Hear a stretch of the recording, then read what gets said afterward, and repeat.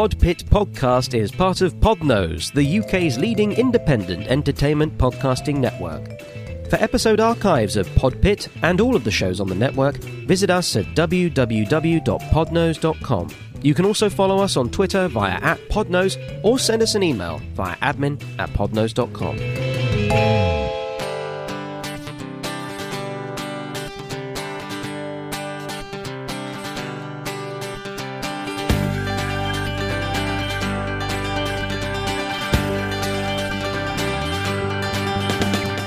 Hello and welcome to another episode of Podpit, the podcast about podcasts, and I'm your host, George Grimwood. Never Not Funny is the podcast cited by many to have been the show that inspired fellow comedians to produce podcasts of their own. Hosted by Jimmy Pardo and Matt Belknap, the weekly podcast began back in 2006 and is the perfect example of thoroughly entertaining and consistently hilarious free-form conversation. As a frequent listener myself, Never Not Funny is not only a constant source of utter joy, but at times a much-needed comfort. By subscribing to the podcast via www.podcast.com, that's PARDCAST.com, and becoming a member of the Players Club, you get to see the video of the episodes as they were recorded, as well as exclusive bonus episodes. Jimmy, Matt, and the Never Not Funny team also produce and perform an annual podcastathon, raising funds for Smile Train, the cleft lip and palate children's charity. A towering non-stop performance of the show running in recent years for 12 hours straight, and very soon due to increase in those hours, the marathon of the entertainment is not only great fun, but has proven a fantastic feat in fundraising and essentially doing good on a larger scale. I met with Jimmy in Los Angeles in September 2016, discussing podcasts, comedy, and, with the election looming, and continuing to do so at the time of this recording too, politics. Jimmy, hi. Hello. How are you doing? I'm doing very well. I've just had a delicious lunch, and I'm admiring the silver of your headphones, so I'm in great shape. Excellent. Concerned that the light from the window may bounce onto my head or the silver and blind you in some capacity. Luckily, it's a little overcast today. I think if it was a regular Los Angeles sunny day, I'd be in tough shape. But yeah. I think we're going to be okay, George. Yeah. I think we're going to be okay. Yeah, I'm getting used to all the whole area myself. I've kind of traveled all around different parts of Los Angeles now, and really just finding that it's far more spread out than I anticipated. Where are you staying while you're here in town? Sunset Boulevard. The UCB Theater is right down the street there. Yeah. The Airwolf Studios are right there. 99-cent store. Yeah, go in there, get yourself some toothpaste. Win-win-win. You call it toothpaste? What do you call it over there? Toothpaste. Oh, you do? Yeah. Standard, just American. Yeah, toothpaste. But don't you have other names, Lift for elevator and stuff like that, so I'm not crazy to think that you'd call it something different? Yeah, I mean, I've never called toothpaste an elevator, but yeah, I mean, I didn't mean that as an example. George, how dare you? You bring me into your land and you embarrass me? Is this to get back for us winning that war a couple of hundred years ago? Well, I think it's for the forthcoming potential political scenario. But we don't talk politics. You don't. But I do have a question. So in England, when you hear of a Donald Trump running for president and possibly winning, he has a chance, are we the laughingstock? Is it just can you believe this reality star billionaire? And I put billionaire in quotes because I don't buy it. It's a good question because I must admit I'm speaking for the 48% here who voted stay in Europe. It was very close. It was 48%, 52%. A lot of people that I'm aware of, the people who voted out, didn't know why they were voting out. They didn't understand why they were voting it, right? Yeah. So it reflects that, certainly. And the British guy who's come over here to say, I support Trump, Nigel Farage, is a joke. And he's the guy that was doing all the press conferences after the Brexit, right? And just even watching him going, why would anybody listen to this guy? Yeah. But again, you're right. It's a great comparison to when you see what Donald Trump. Why would anybody listen to this guy? It's crazy. And hopefully it will only be 48% that vote for him. Hopefully we will be on the good side of that number as opposed to you. Yeah, what I found, the reaction to it was like sort of 1950s communism. There would be people who are great friends for years on, talking on social media, on Facebook, on Twitter, and then suddenly they, say, oh, well, I'm voting out. And why are you voting out? And they'd say, oh, well, to keep immigration down and things like that. And then it would spare into this sort of slightly racist and slightly they don't know the reasons behind it. Right. And suddenly people were falling out all over the place. And it's like, oh, you're an outer, are you? You're an inner. It was that kind of interesting atmosphere. And, well, that's certainly happening here, too. I don't know if I've lost friends, but, I know that I took a large broom to some people and swept them off my Facebook page, people I've known for 30, 40 years. I don't need to read their hate. Yeah. You know, and this isn't in our case. It's not about policy this year. It's about, you know, whether you like Hillary Clinton or not. It's if you're literally voting for. I don't know how you could listen to him run his mouth and say these racist, bigoted, xenophobic things and go, "That's my guy," without me going, "Why would you defend that?" Not defend. Why would you? I can't think of a word, George. I'm panicked. Justify? Support. Thank you. Support, justify. Thank God you're here. Thank heavens you flew in. Is that a direct flight? It was, although we were on the way to New Zealand, apparently. Oh. And on the way back, it had to be rescheduled because Comedy Bang Bang decided to come. The one time they've come to London, it was on the night I was getting back, so I had to move it a day forward. Are they there right now?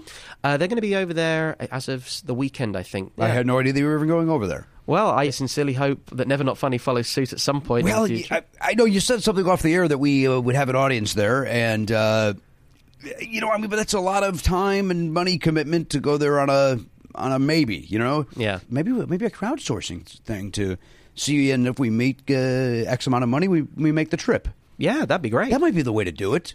Maybe I should talk about this off the air as opposed to me doing it on your show. You have questions. Well, it could I feel horrible. I consider that as an exclusive. There you go. There we go. Yeah. But and again, as I told you out there, I've not been there since 2000. My only time was ever in London, 2007, to shoot The World Stands Up. And I went to see Spring Awakenings, I believe was the play that I went to see when I was there. Duncan Sheik is the guy behind that who did the American Psycho musical as well. I think it was Spring Awakening. Is that what I saw? It's quite erotic in some respects. May not have been that. I have seen that. No, I saw that here in the States. What did I see there? We enjoyed it. Was it Matilda the musical? No, this is, again, it's 2007. And it was not a... I had never heard of it, but it was getting, they got rave reviews over there, good notices. And then the next night my wife went to see Cabaret, but I couldn't because I had to do some a tech rehearsal. Was it a musical specifically, or was it a... It may have been a musical. 2007. But I don't think it was a happy one. I think it was a very somber... I don't remember. It may have been Spring Awakenings. When did you first discover podcasting? It was Ricky Gervais. He had the podcast. Boy, it's been so long since I've listened to it with Pilkington. Does that sound right? Carl Pilkington. That's the one. And Stephen Merchant, of course. And loving it and thinking it was hysterical and laughing like an idiot and not knowing that it was something that was going to be A, around a while, or B, my life. So I discovered that, and then I would listen to old Abbott and Costello, because there was not a lot of podcasts, comedy podcasts anyway, 10, 11 years ago. And then when Matt Belknap, who is now my co-host and producer of 10 years, approached me and said, why don't we turn your live talk show at the UCB Theater into a podcast? And I was like, I don't know what that means, but okay. In fact, there's a clip on YouTube, I believe, of me talking about, and I'm returning tonight's episode into a podcast. I'm not sure what that means. And then I kind of riff about having a cassette player or whatever, and it's very, very funny. But that episode ended up not being a podcast because it was like that it didn't work. And so then I said to Matt, why don't we just try doing this like a radio show at my house? And much the same way you and I are now, we're talking over a table, holding microphones, and then it worked. So like that was it. And I didn't really... Other than Ricky Gervais, I didn't really listen to any other podcast, even serious ones or tech one, nothing. I got into it, and here we are. Do you have the time now to listen to podcasts whilst you're hosting your own one? I don't. I listen to Phil Hendry. I don't know if you listen to him at all. Yeah. He's a genius. And I've been listening to the Jackie and Laurie show, Jackie Cation and Laurie Kilmartin, who are two brilliantly funny stand-ups here in the States. And they basically talk about the craft of stand-up comedy through the eyes of a woman being in stand-up. And what I've really discovered by their podcast is that I've basically been treated like a female comedian my entire career. And I know a lot of dudes that have had an easy path of it. And it's only the last maybe 7 to 10 years that I've had a quote-unquote easier path of it. But I remember when I started out, I mean, I seemed to be working a lot harder than everybody else to get gigs and to get on television or do whatever. And when I hear their stories, it reminds me a lot of my career. And now Jackie's got the Dork Forest, which is very popular, and Laurie writes on Conan. But it's a great podcast. If you love the craft of stand-up comedy, it's a great podcast. And that might be it. I mean, of course, I got tied up in the when Serial first came out with Adnan's trial and all that stuff. I got sucked into that world. And I know John Cryer is now involved with some sort of a crime podcast that whenever he tweets about it, it was like, I got to listen to that. I've become obsessed with this election coming up, so I'm listening to a lot of talk political radio, political talk radio. So, but maybe when that's gone, come November 9, and hopefully our world doesn't end, or at least our country, maybe I'll branch out and start listening to some more and see what happens. I'm genuinely curious is that obviously Trump and politics, is a massive hub for satire and comedy. Mm-hmm. In the event that Trump was to become president, scary thing to even say out loud. Yeah. Where does that leave comedy? If the president is literally a long-running joke, where does that leave the atmosphere? I admittedly, I've never been a guy who, like, even when, and the reason I bring this up is, George Bush was a punchline. Certainly in liberal circles, and maybe even more. And maybe it was the way I grew up or whatever, but even when I didn't agree with the president, or if he was a jackass like everybody says that George Bush was, I had respect for the office. And that's kind of just the way that I saw the president. So, but there was a lot of comedy in the 90s because of him, or the early 2000s, rather, because of the 90s with Bill Clinton, which, again, a lot of people saw as a joke because of the Lewinsky thing and whatever he did. So I think that there could still be humor. I'm worried that he may change this country so much, and that the alt-right, and where we feel like we can't say anything, even though their whole thing is, we're sick of political correctness. People should be able to say whatever the hell they want. Well, until we say something, and then all of a sudden they're bent out of shape. So I'm wondering, are we going to be afraid to say things? Are we going to be afraid to even walk down the streets? And is it going to be Blade Runner? What the F is going to happen if this guy wins? I mean that sincerely. So it could either be, hopefully it'll just be 4 years of, well, let's just get this over with, and not, hopefully every store doesn't close, and, where people are, boiling shoes again to eat. I mean, I hope it's none of that, Yeah. So I don't know what it's going to be comedically. I hope if he wins, it's like what happened with George Bush, and we just go about our lives, and, here's this guy that we could do sketches about, you know what I mean? Yeah. I hope that was an answer. I don't know. Yeah, no, completely. I in a way, actually, whilst you're saying it, I felt bad for solely focusing on the comedy aspect of it, and because obviously it is a massive, massive issue generally.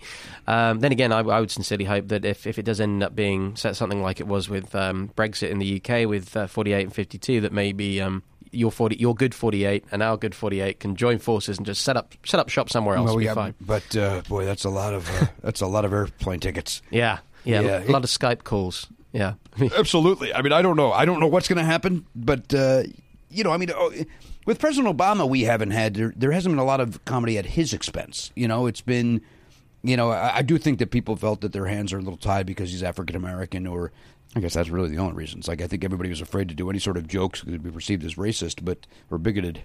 So we just attacked the right nonstop, and maybe this is the payback for it. Yeah, it's sort of all coming back around. Yeah. The insight I've had with Obama, I mean, certainly in the UK, for me personally, has been, aside from as president, is that he's the guy who will go and do Between Two Ferns. He's the guy who will do Maron. He's the guy... Right. He's the guy who'll do the talk shows, and with the amazing wife, and with, who's so eloquent with her speeches. And yes. And there's really nothing to attack. There really, I mean, I don't think there is. I mean, obviously, the people that don't agree with his policies think that he's nothing but a joke. Sure. But I'm with you. Like when he does those the correspondence dinners, I mean, that guy delivers a written joke like a professional comedian. Mm. It'll be amazing to see what he does after he leaves office. Will he, I mean, if he goes into public speaking like they all end up doing, I guess the president's, he's going to make a bundle because.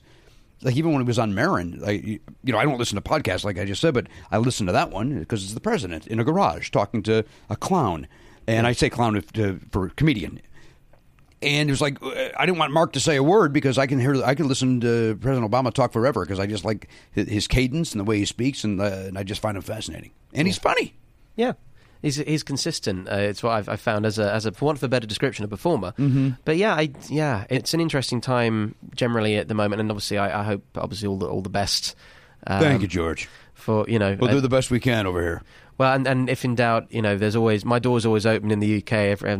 You're welcome to come around for a cup of tea. Why would I come over there? The Brexit's going to ruin you guys. Oh yeah, we've got some sanctuaries we can still hide in. But there's still a load of underground bunkers that haven't been bought. So all right, we'll go there then. Yeah, they're great. Sure. They've still got the endless supplies of canned goods. Yeah, and powdered turkey and stuff like that. Sure. So which is how you want your turkey. Space food. You want it powdered. Yeah. Yeah, just do a line of meat. Yeah. Just be easy enough. Yeah, snort your dust and snort your bird, sure. Yeah, I mean, I think I've always been kind of intrigued about investigating one of those bunkers and thinking, could I legitimately live there, and how long could I? I think that'd be quite a good. They do all these reality TV shows. Stick someone in a bunker and don't film it.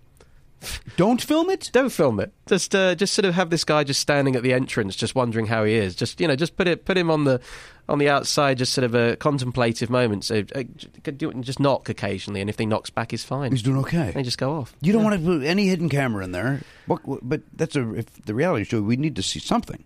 Well, you could go. Are we just waiting for that knock? We could go one of two ways. You could either have a reality TV show where they think it's being filmed, and the camera's there, but we didn't plug it in, sorry. Mm-hmm. And then it just sort of becomes a whole other thing. Or alternatively, you could have it where, it's switched off, and you just really, it would be a one-off event, I think, rather than a whole show, because it'd be quite brief. So you just come back a week later, and, either you lift it up, and he's, we lost him.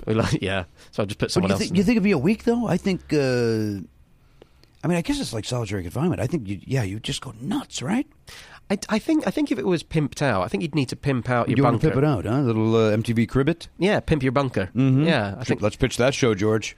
I think that'd be good. Right? Yeah, put them in there. They can pick, 10 records, 10 books, 10 box sets, 10 films, and a plug, obviously, somewhere. That's a given. Yeah. That's a given. Maybe a TV if they're nice. There's an article, I think it was early 2000s. It was in, I want to say Japan, maybe China. One or the other. But they put out this audition, they said, like an advert, and saying, we need someone talented to come and get involved with this talent show and on television. And so this guy comes and auditions, and he calls himself Eggplant, or whatever the equivalent of eggplant is in the language. I think the story goes, without telling him anything, they put him in a crate, they move him to a room, they tell him to take all his clothes off, and as it turns out, long story short, he ends up being in there for a year and a half. In the crate? Oh, no, in this one room. In this one room. They said that occasionally they move him from room to room with a crate. At one point they moved into a whole country and he didn't know.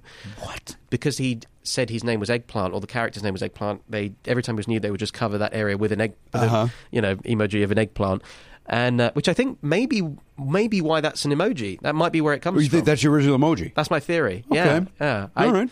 Because that's a very niche emoji, generally, to have an eggplant. I'm not using the eggplant. I very rarely have used the eggplant emoji in my text messages. Yeah, I have no reason to use it. It's like having a Scotch egg. Why would you? I don't even know what that is. What's a Scotch egg? Oh, well, it's like a boiled egg, but like a cold boiled egg. But you soak it in Scotch? Well, one on the side would be amazing. It's like kind of mincemeat with bread around it. That sounds horrible. It depends where it's from. If it's one that's homemade and it's sort of you bite into it and the egg's runny and it's sort of, stop talking. Not your cup of tea. Oh God, I don't like eggs to begin with, and then to say runny just kind of nauseates me. Is this as bad as bare feet on planes? Well, it's close. Yeah, it's close. But bare feet on planes, I could turn my eyes away from. I could divert my eyes. But the food, if it's in front of me, I can't.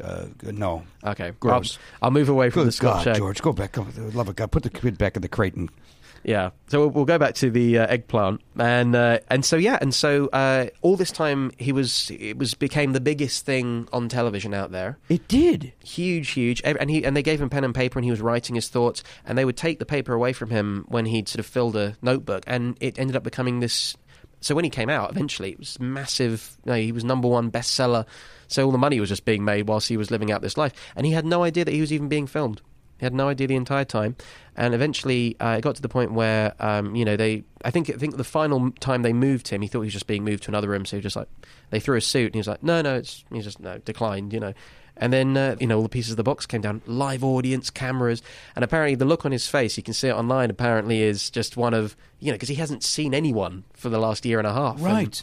That was his life, and he's doing well now, and I mean, would he shave as this would go on? Did he grow a beard? Did he? I think end up looking like Howard Hughes. I mean, what happened with this guy? I think, from what I remember, he ended up growing his hair and his facial hair long for the most part. I think perhaps once or twice they gave him the option to do so, which he may have taken in part. But I think he was quite. By the time he came out, he was sort of like a desert island, right? Sort of. I would imagine. Yeah, but I personally suspect that's where the concept for the film Old Boy came from a little bit. What film? Old Boy. Nope. That's a great film. They remade it with Spike Lee remade it, and that's not the one to see. Okay. You want to see the original Korean? I believe it's Korean. Old Boy, and it's about this guy, and he gets picked up from by the side of the road. He's put in this one room for 7 years, I believe, and then he comes out. He's unexpectedly, not knowing why he's there. Been put there in the first place, and he's then told that he's got 1 week to find out why or something will happen. Without giving too much away, it actually ends up being a very good film, quite a violent film. Okay. Going back to food, and I do apologise in advance, and I know you're not a sushi fan necessarily. I do not care for it, no. The first thing he does, I think the reason in his mind being he wants to taste something alive after being. So you can see where this is going. It's like a whole live squid. Nope. One take. Yeah. Okay. Yeah. So I wouldn't recommend that. No, I don't. You're not a cooking show. You're not. I don't know. Yeah. Although if I went on Survivor or something like that, like one of those TV shows, I mean, out of necessity, I would have to eat something like that to get through the 39 days and get my $1 million. So, what would be your limit though? I don't know the answer to that. I don't know. I almost want to go on there to find out. Like if I ever made a submission tape to go on Survivor, and it would be, because I'm awkward in social settings. I don't know how to talk to people unless there's a microphone in front of my face, and I don't eat challenging things like that. Bugs gross me out. Rats gross me out. Like everything that would happen on Survivor, I'm against all of it. Yeah. But I would kind of like the idea of challenging myself to do it. But I don't know what my limit would be. Would I bail after 3 days? Would I be the guy that quits? Who knows what I think that's the thing is that I do like the shows like Survivor and everything, but over in the UK it's oversaturated hugely since Big Brother began. Yeah, Big Brother was huge for you guys, right? And then it came over here. Yeah. Although Survivor was over there first too, right? Survivor came by, but we also have I'm a Celebrity, Get Me Out of Here. Yeah, boy, that failed huge here. Yeah, it's huge. It failed. I really wish it would fail over there. Oh, really? You're tired of it? It's not that I'm anti-reality shows. I like them if they serve a purpose of kind of experiment. Mm-hmm. And I think after the first two, maybe even first series of Big Brother, it became a freak show. As in, they purposely targeted people who have some kind of instability, right, or obsession with celebrity or narcissism, and it just really was just horrible to see. And the irony was that eventually they started doing Celebrity Big Brother, which consisted for the most part of other reality TV winners. Oh, is that right? Yeah. But wasn't Leo Sayer on one of those? Didn't he famously try to quit and then yelled at people or something? Am I wrong? It rings a bell. Anyone who's come on there for the most part has not come off well eventually, as far as I'm concerned. How could you? You're locked in a room. I mean, Big Brother's become that here too. Like it's the first season I think was good, and then it became casting. Yeah, maybe it was always casting, but it seemed like it was just a group of people in a house. But now it seems like this guy's manic depressive. This guy's a psychopath. This guy, and it's like, I don't need to watch people that were cast to do that. You know what I mean? Yeah, I mean, the thing is, I think that's the thing as well, because we used to be quite big on our documentaries, and I think we still are, but in very tiny pieces now, whereas because the whole market is oversaturated reality television, and we were very much behind in terms of having terrestrial television and then satellite television, cable. So really up until, in theory, only a limited amount of people had a few extra channels up until the early 2000s. Oh, really? We only had 5 channels up until about, give or take. Most people had it up until about year 2000, 97, somewhere in between. And now everything's spread very thin, So if you want a fishing channel, there's a fishing channel, things like that. Right. The irony of that, perhaps, is that with podcasting, you can get as niche as you like without losing your audience because they come to you. Right. In terms of starting up the podcast, was there anything that kind of, when you weren't too sure what it was becoming, was there anything in particular, any moments where you felt that you had to create a specific format or kind of do any parlor games or anything like that? Where the first year when Mike Schmidt was on, and he was my, the co-host for the first year along with Matt producing it and kind of the third banana, we would have a guest on every 4 episodes.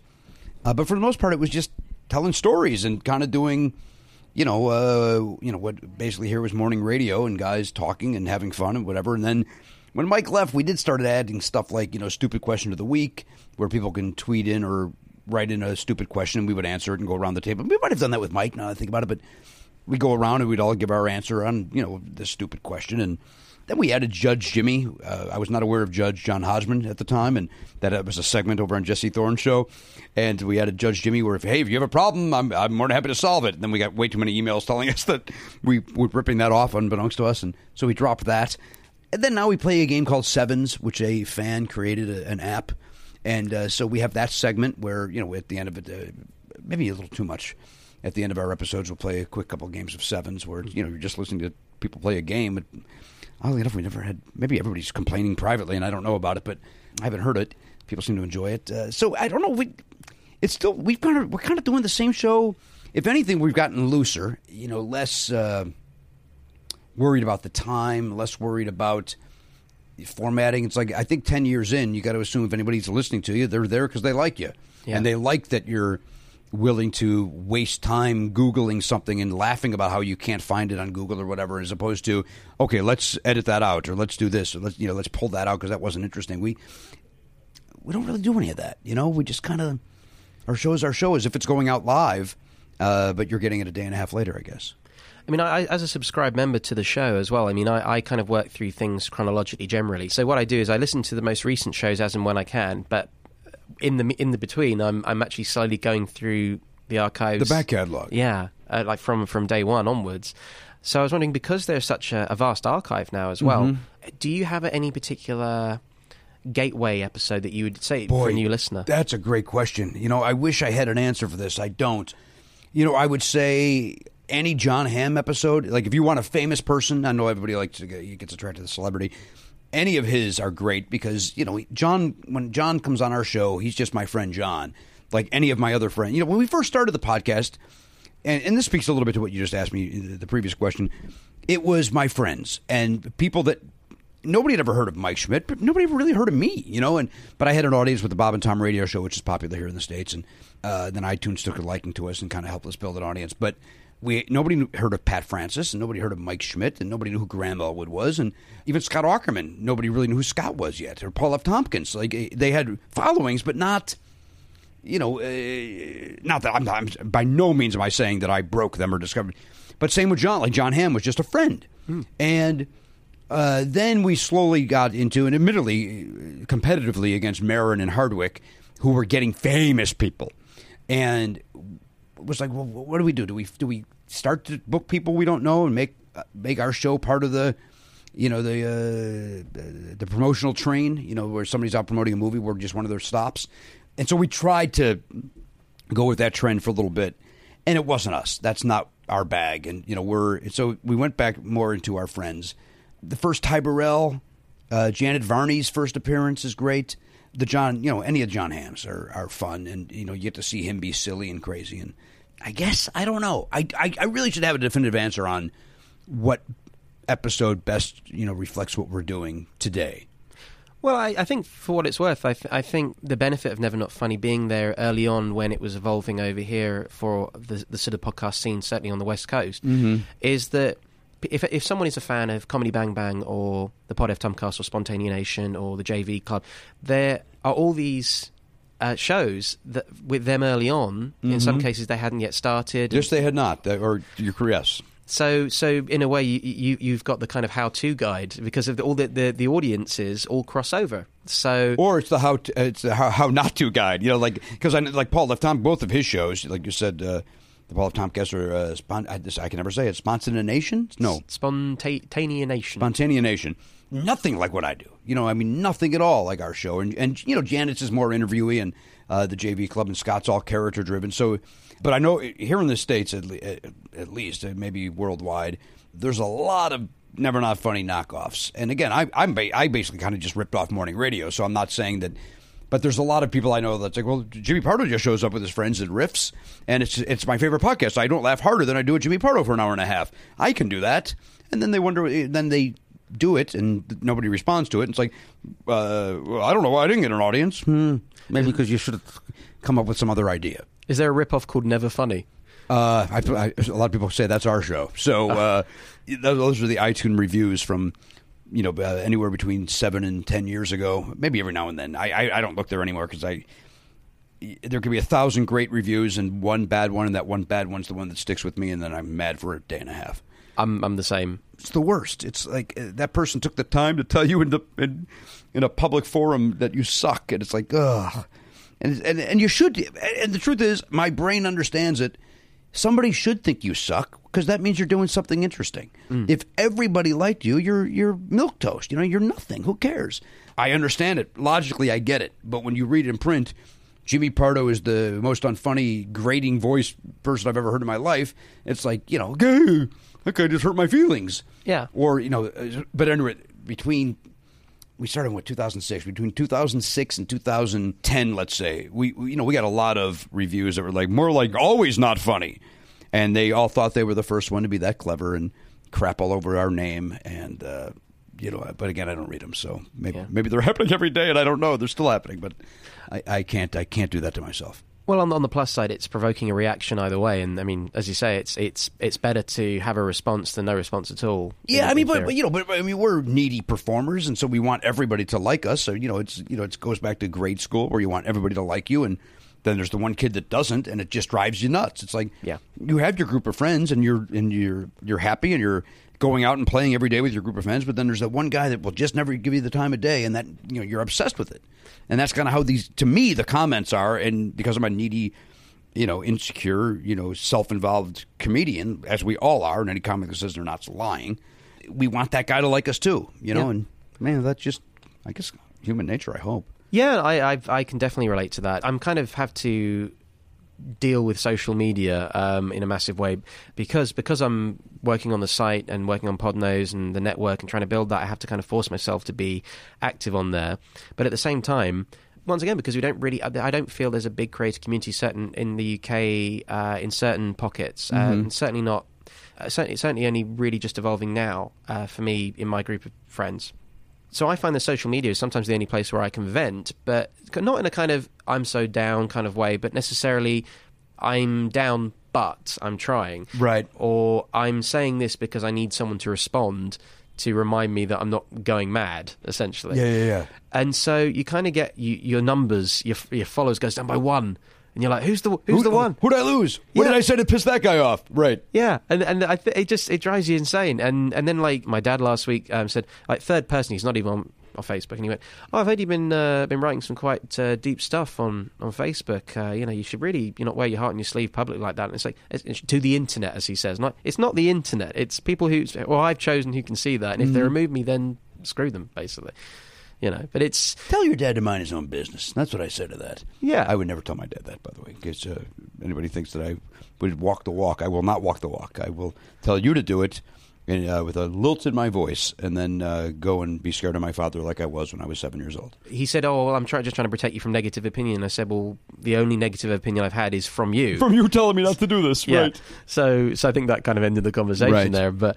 I've experienced nothing but positivity. So when you do the festivals, for example, what's been your reaction to that? The very first year it happened, I was out of town. I think I told you this off the air, and I apologize for repeating it to you, but the listeners didn't hear us talking. I was out of town, and I could only get into town on the Sunday of the festival, and we didn't know what it was going to be, this podcast festival. And is it going to be? Are 9 people going to show up? Is it going to be crazy? And then Matt Belknap, again, my producer and co-host of 10 years, texted me and he's like, "This is the most positive energy I've ever been around. This is the greatest thing." And he goes, "I can't wait for you to get here." And then I got there, and literally, it was, I think it was Mike Schmidt who said this. It was like, "Boy, I feel like a king in here until Pardo walks in." And then it was true. It's like, I walked in, and I've never been treated like this in my life, of just all these podcast fans that just swarm towards me just to say hello to me. And, because I've been in their ears for, I guess it was 6 years at that point when the podcast festival started, the LA Podcast Festival.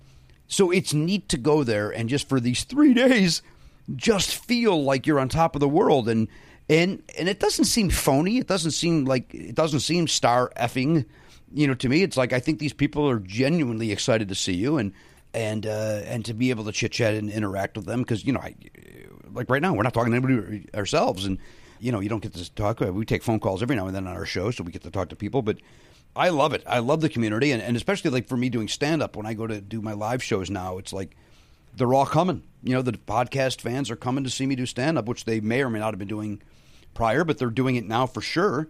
And, I get to hear their stories about, what's going on in their lives, or, and how Never Not Funny affected them or helped them. Or it's neat. It's a neat, the podcasting thing is just a neat world. And to think that, at one point we thought about quitting, like 2 years in, we're like, why are we doing this? Like this, and it literally thought this podcast thing isn't going anywhere, even though we're number 1 or 2 on iTunes competing with The Onion. It's like, but are we going anywhere? It's podcast, it feels like doing a ham radio or cable access TV show out of my basement. Who cares?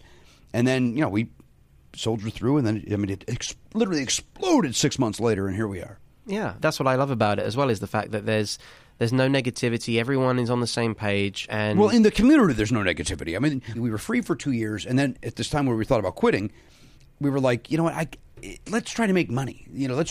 I'm a professional entertainer, and instead of going on the road to make money, let's try to make money from the podcast. And so we did that, and we got a lot of hate mail. There's a lot of negativity. Because, like, how dare you try to make money from this? You're going to fail. Why don't you just do a donate button like everybody else? Why don't you, it's like, well, that's because I don't want to do that. I don't want to beg for money every week, even though in a way I am by saying, hey, subscribe. But there was a lot of negativity in that.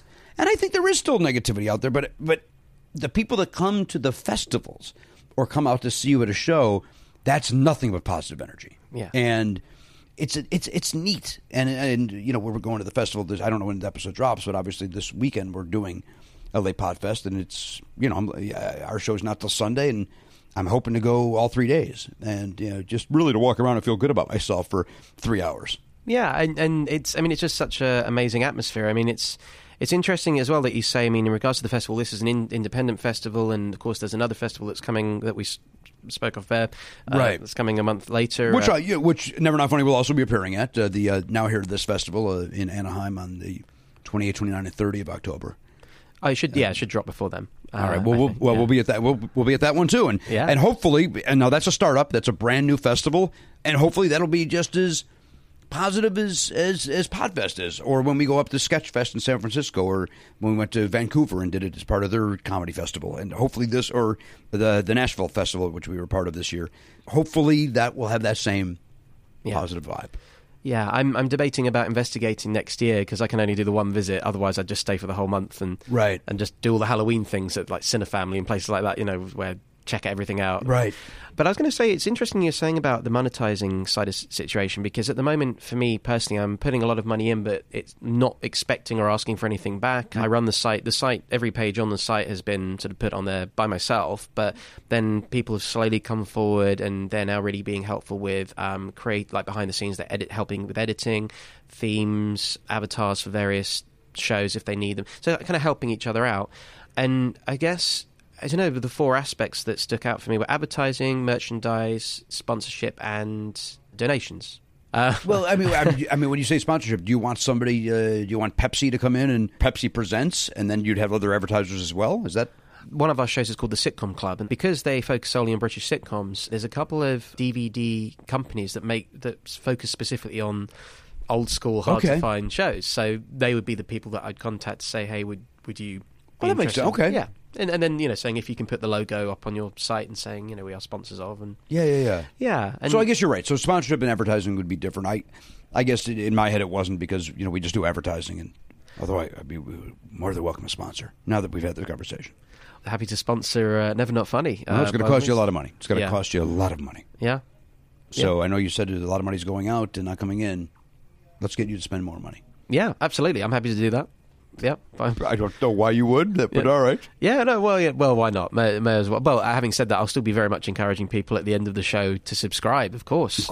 And buy the merch. There's some merch as well. We do have some merch. We do have some T-shirts, and we do okay with that. We're not one of the podcasts, for some reason, maybe we've just never had the right design that clicked with everybody.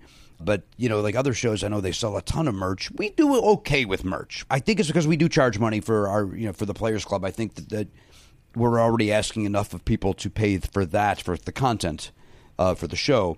And I'm fine. I'm fine with that. I mean, I would like for people to buy the T-shirt for no other reason. Like, we always keep it pretty reasonable. We don't really make any money on the merch. It's not a moneymaker for us. It's almost just a way of getting our name out there. If somebody wants to walk around with their Never Not Funny shirt on, it's almost like when I sell the CDs at a stand-up show, I sell them for $10.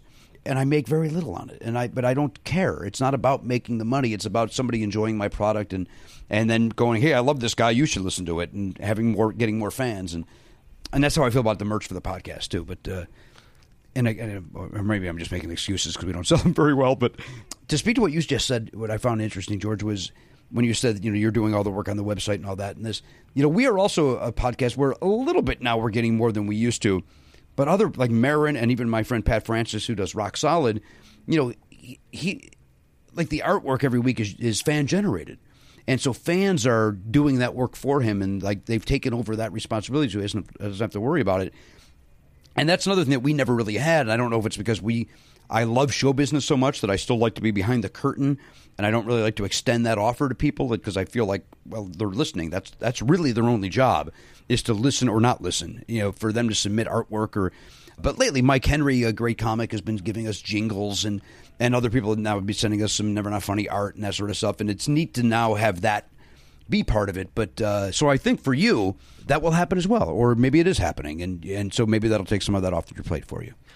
I agree. Yeah, no, definitely. And I think it's definitely working that direction. We just celebrated our 1-year anniversary officially. Wait, that's it? 1st of September, yeah. I'm out of here. I thought this was a huge show. Well, I know it's very popular, but well, slowly but surely. That's the thing. Well, the thing is that with PodPip, I mean, the main premise behind this particular podcast is to really make more people aware that it's a thing. Okay. Because in the UK, I think people are still a bit confused as to what a podcast is and what it can be, what it has the potential to be, not just as a listener, but also as someone who can go out there and do it and express themselves. And my experience over there is there's not enough freedom of expression, or at least awareness that people don't necessarily let themselves come out of their shell and make themselves aware that they are creative and capable of putting things out there and putting themselves out there. And that, I think probably for me, maybe if you had the same as well, is when you've spoken to people who have then come on board or got involved in some shape or form, and they've said,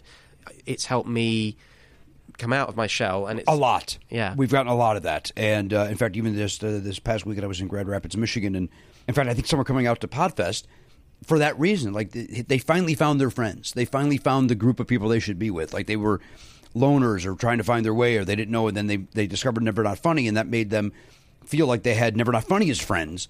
And then they heard about Podfest and went to Podfest, and now they've got this community of people that they are friends with on the internet now. They email with each other, and yes, they've come out of their shell because of it. And I never thought to do stand-up, or I never thought to do, play at a coffee house musically, and now they're doing stuff like that, all because of, I'm not saying just my podcast, all podcasts, whatever the hell they listen to.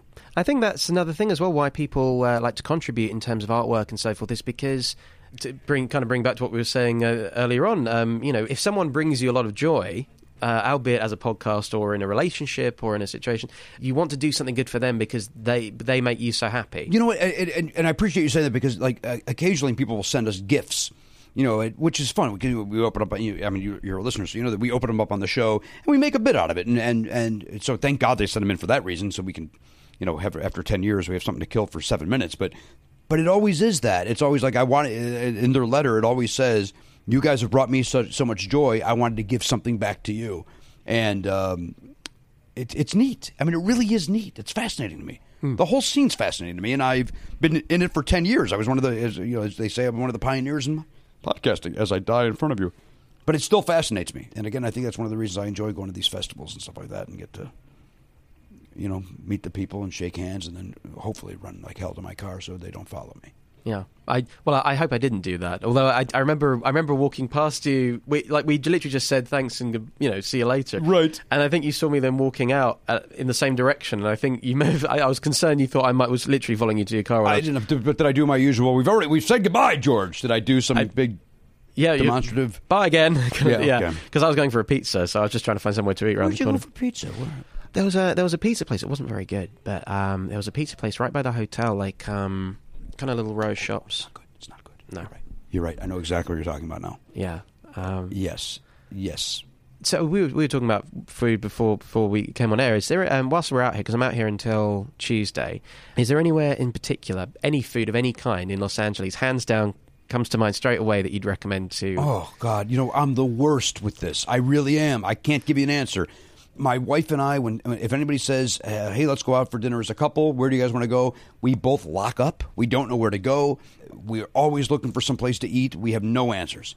So I'm the worst for this. But I'm guessing somebody else will have 1,000 answers for you. I heard my manager, who's kind enough to let us use his space today, he was giving you some options. Gardens of Taxco for Mexican food is fantastic. That was a choice of his. There's a hamburger place here called McDonald's, which is very, very exclusive. Yeah, I've heard they're pretty good. I've seen that they've been going for a while. They've been going a while, but they're very exclusive to this area. You know, I don't know. I'm not good at this ever. Dantana's for Italian, maybe on Sunset. You're not far from there. I mean, you got to go way west to get there. Way west? I just say May West. Way out west. Yeah, Wild Wild West. That's the great Wild Wild West. Who did that song? Oh, that was Wild Wild West.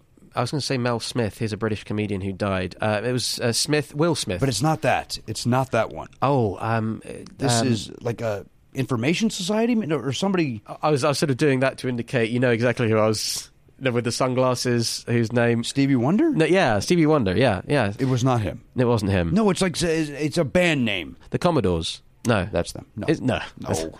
Chicago. Still no. No, it's not a... no, it's some 80s Wild Wild West. Who cares? Well, there was one that was called like the Lone Ranger, I think, and it starts off. I don't know that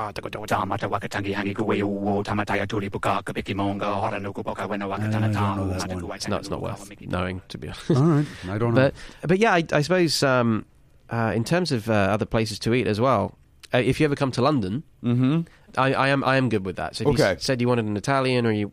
Anything really, like burger or things. I know that's my thing. Well, admittedly, when we were there in 2007, we didn't know what to do. Like, I think we ended up going to whatever the Applebee's of London is. Like, we went there all 4 days because it was like, well, we know what this is, we know what they're giving us, and yeah, so we're not good. Well, I think the equivalent we've got over there at the moment that's kind of, I mean, obviously we've got McDonald's, but Nando's is the big thing over there, which is kind of Portuguese chicken. And they've been going for probably about 10, 15 years now. And it's all right, but I'll have to tell you off air, but there are reasons why I'll never go. Okay. You brought it up, not me. Yeah. You're the one digging a bigger hole. Yeah, it's true. It's what I do when I don't know how to wrap things up. Are we wrapping up? Well, we don't have to. Well, but, I have 9 minutes. Oh, okay. Well, actually, because we were speaking about John Hodgman earlier, and what I didn't realise that Chris Elliott, as well as John Hodgman, both appeared in a series called The Nick, which is my obsession at the moment. Is that the Showtime? Cinemax, rather. And who started? Is that Clive Owen? Clive Owen, okay. Yeah. And I'm in love with it. It's just it's 1900 New York City. It's only 2 seasons. I think Steven Soderbergh, the guy behind it, he wants to he sees it as 6 in total, sort of 1 and 2, then 3 and 4, then 5 and 6, with a few years apart. Those kind of 2. Mm-hmm. Yeah, John Hodgman's in it. Chris Elliott's in it, like momentarily. Todd Barry apparently filmed the scene but was cut out. Of course. You give him something to complain about on Twitter. Yeah. Exactly. He's brilliantly funny, Todd Barry. He was over in the UK recently, I believe. Was he doing a tour of some sort? Well, we've got 2 big venues in London, which it seems. Well, I say 2 big venues. They're the 2 venues that when people come over, they're the places they go to, and that's Leicester Square Theatre and Soho Theatre. So Paul F. Tompkins has done Soho Theatre a few times. Jen Kirkman this year, I believe. And look, I don't know anything about the scene. When a Jen Kirkman goes over there, who. Maybe even people here in the States don't know who that is. Brilliantly funny comedian. When she goes there, there's people, nice-sized houses. Yeah, nice-sized houses, good audiences, good responses. Great. I went to see her twice, and both times as from an audience. I mean, obviously it depends on the perspective of the person performing, but from the audience perspective, it seemed like it was going really well. Great. Eddie Pepitone's been there a few times. Quite a lot of people coming by, slowly but surely. We gotta get over there, I guess. You're talking me into it. If you do, let me know, and I will put the feelers out. I'll spread the word. We'll get the Never Not Funny UK fan page on Facebook sorted out. Right, all you 9 guys will come. Yeah. We'll come every night though, and we'll move around the chairs. Thank you, I appreciate that. Yeah. But no, I think it's because I've got the Comedy Bang Bang fan page up and running, and that's how we've congregated a lot of people to come to the London shows. Okay. And from far as I'm aware, they've now very limited tickets over the 4 nights in the 4 different venues. That's great. And this, the beauty of coming full circle, is that like you have Scott Aukerman and Paul F. Tompkins and various other people even on the earlier shows and going forward, we've got all of these worlds to discover through that. Because you might go, oh, I like the sound of this guy on this show. What else do they do? And then you go and check it out. So this is why, I'm very grateful for Never Not Funny, because it's not only pioneered podcasting over here, comedy podcasting, entertainment podcasting, but also it's been a perfect route to other shows. Right. And I think, but in that, I think Comedy Bang Bang does the same thing. Like, I think we're the two that, at least from what I've been told, like, we're the two, and I appreciate you saying that, but basically just echo what you just said. Like, we're the ones that drive other people to other shows. And maybe Doug loves movies, too. I guess maybe, this is what always fascinates me. I get a lot of people that go, they come to my stand-up show and go, man, I love you. You're my favorite Doug Loves Movies guest. I go, oh, did you like? So you must love Never Not Funny then? No, I haven't listened to it yet. You haven't. You love me on Doug's podcast, but you never thought to listen to mine. But you just spent $50 to come see me do stand up. All right, I don't understand that at all, but I'm glad that you're here. I have a theory. I'd like to hear it. There are certain podcasts that have a limited run, or they don't. You know, they end sort of suddenly, or they disappear. But I think when there is access to so much as well, and if you enjoy someone's work, I found this a couple of times where I've enjoyed someone's appearance on a show, but I haven't investigated their own show because I kind of want to save it. I want to save it. Interesting. It's certainly the archive. I'm just going through it slowly, chronologically, occasionally then dipping back into the present. Mm-hmm. I mean, one of the ones I listened to, one of my favorite ones in the last year or so was, I believe it was Andy Daly, and it was the 7-Eleven. George, you know what? There's your answer. If you want to know what Never Not Funny is at its core, it's, what is that, 1702 maybe? Episode 1702 with Andy Daly? I think, I don't know. Yeah. I don't know the exact number. That's the one. It's not interviewee. It is exactly what Never Not Funny is, where we all go to 7-Eleven at one time or another to ask why their sign is broken. And we all do it in our own way, and we laugh every step of the way. And I think that's got to be I think that's my favorite episode of all time. And I like a lot of them. Yeah. Well, and also there's the field report element of it, which I think is really exciting. Yes. So, I mean, there was the Analyze Fish, the show Analyze Fish. Yeah. They did that a couple of times, and they went to the Hollywood Bowl, and Scott took drugs and then went and I think those kind of I think so when you have that moment where you can hear them through the phone, sort of, right, and there's the panic, but and then winging it and improvising and playing it by ear and then encountering real people who don't know what's going on. There's a real sense of danger to it, but it's I love that kind of field reporting element of shows. I mean, I think I do too. So thank you I'm so glad you brought that one up. I really am, because that's it. Yeah, that's the boy, damn it, that was funny. And I think the episode that was right before that with Rich Sommer, where we wanted to find out who our new tenant was where our studio is, and so we were doing some like recon around the office and having like sneaking microphones over to try to talk to people. So we kind of went through a little trend of that, but that 7-Eleven one I think it's perfection. I know it's my own show and I shouldn't say that, but that's thank you. Oh, well, Jimmy, thank you so much for coming on the show. Oh, it's my honor. I know it stinks. I have so much to do today, but I could sit here and talk, run my mouth all day long. Well, I tell you what. Next time I'm down, please. It'd be, and likewise, if you come to the UK first, it'd be a pleasure. It would be an honor. Thank you. A huge thank you to both Jimmy Pardo for coming on the show and to Bruce Smith for making it happen. Once again, please go to www.podcast.com, PARDCAST.com, and become a part of the Never Not Funny Players Club. You won't regret it. Whilst you're there, why not donate to Smile Train in preparation for the next podcastathon too? In other news, Podnose is now on Patreon. Go to www.podnose.com and click on the Patreon link at the top of the page for further details. As of recording, it is very early days yet, but with your help and generosity, Podnose may continue to grow and develop into the creative community we envisioned. Further perks and monthly subscriptions are still to come, but even a $2 a month donation will not only help towards the development of the site substantially, but we will also be very thankful indeed. I've been your host, George Grimwood, and you have been listening to Podpit, the podcast about podcasts. Bye for now.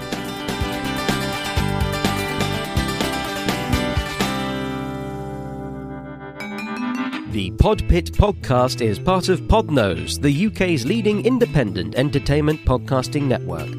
For episode archives of Podpit and all of the shows on the network, visit us at www.podnose.com. You can also follow us on Twitter via @Podnose or send us an email via admin@podnose.com.